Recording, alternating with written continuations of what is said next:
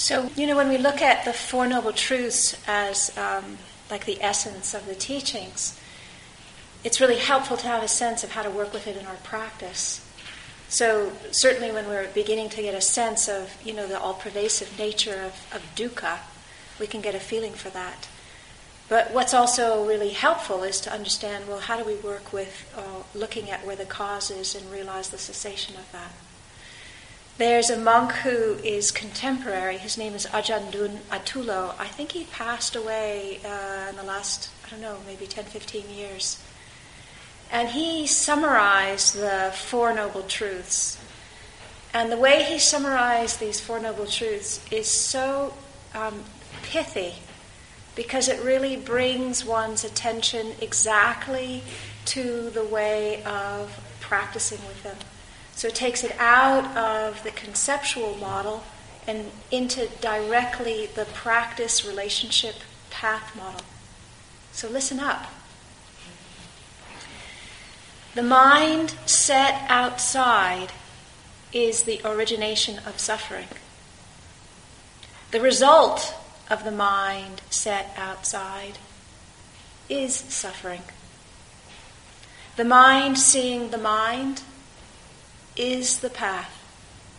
And the result of the mind seeing the mind is the cessation of suffering. Shall I do it again? The mind set outside, so when attention moves away from just being clear and still in the present moment of knowing, any movement to grasp onto an object, the movement outside resting in stability of just knowing, is the origination of suffering. That's the cause. The result of the mind set outside is suffering.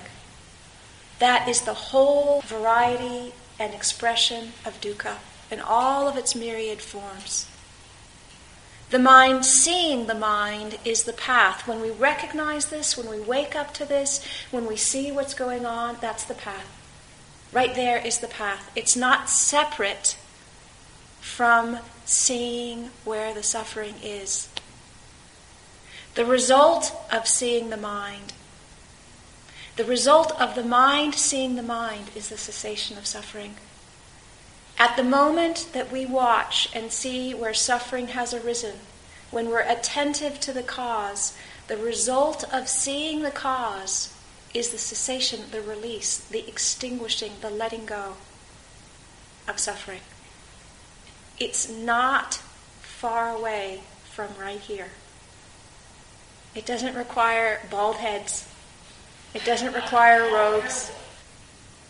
So when we look at right view, this whole teaching, I started with the fact that the whole essence of the teaching is about understanding suffering and the end of suffering. So when we look at a teaching proposing to lead to the end of suffering, it must give a reliable account of its causes. If we want to get to the end, we have to know where it starts.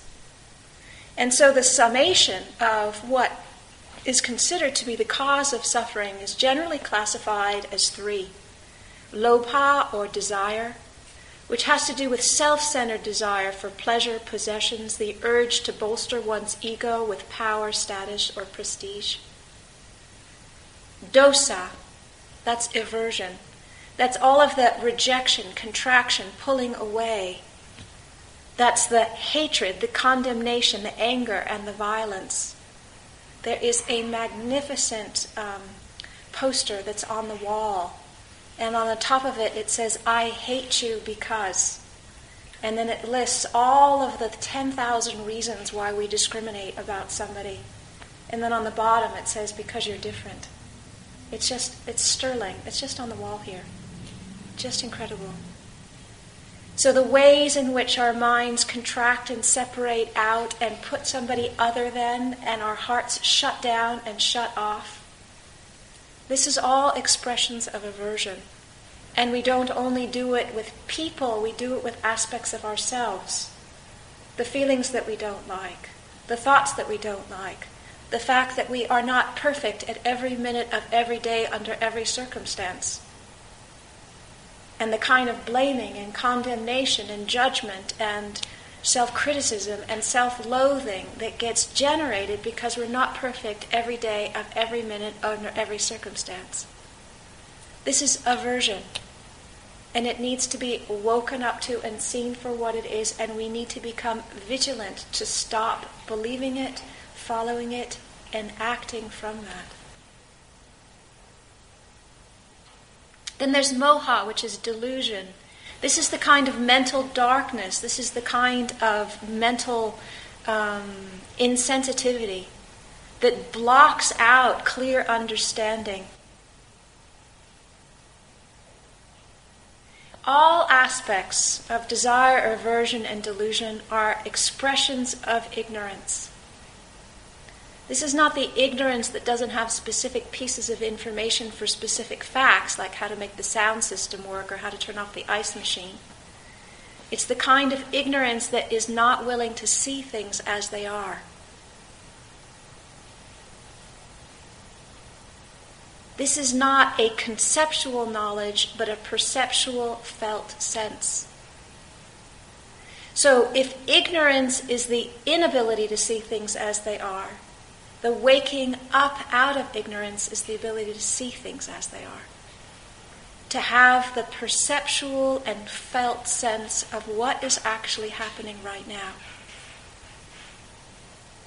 This then takes us into the third aspect of the Eightfold Path, the wisdom group, which helps us to see how this whole mess has been created.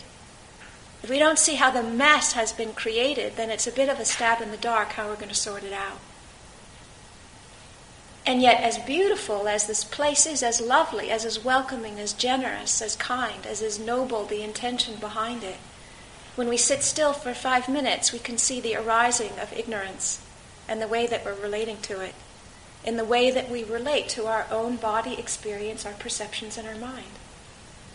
Ignorance is not separate from what's happening right now and how we're relating to it, even if external conditions are lovely. So as we begin to let the concentration and the settledness from this morning, the container of the precepts, support our investigation, then from that we're able to see the arising of the mechanism that causes suffering. And in seeing the mechanism, then we're in a position to dismantle it. So that's what I would like this afternoon to be about. Looking at the way this arises and becoming more conversant with how we can stop it or where we can stop it. Because it isn't always the case that we're in a lovely environment. Sometimes we're in a place that's hard or harsh. But when we recognize that the cause of suffering is not solely external related, but an internal relationship with what's arising, then we have a handle on where we can work with it. Now, I said it in this kind of language because there are circumstances where the suffering of what we are experiencing is so intense that it is difficult for our minds to focus on the internal cause. However, when we train ourselves in this way, it gives more capacity. And so one of the most inspiring stories that I have heard was when His Holiness the Dalai Lama was talking to somebody who'd been incarcerated for 20-something years and tortured regularly. And he was asked, he was a monk, and he was asked, were you ever in danger? And his response was, yes, I was in danger of losing compassion for the Chinese. And so when we take our practice to be the most important thing in our life, then even in circumstances that would have most of us at our wits' end, it can still shine as a jewel of light to guide our attention and our thoughts about where our priorities are. And so in that circumstances, it wasn't his own life that he was concerned about.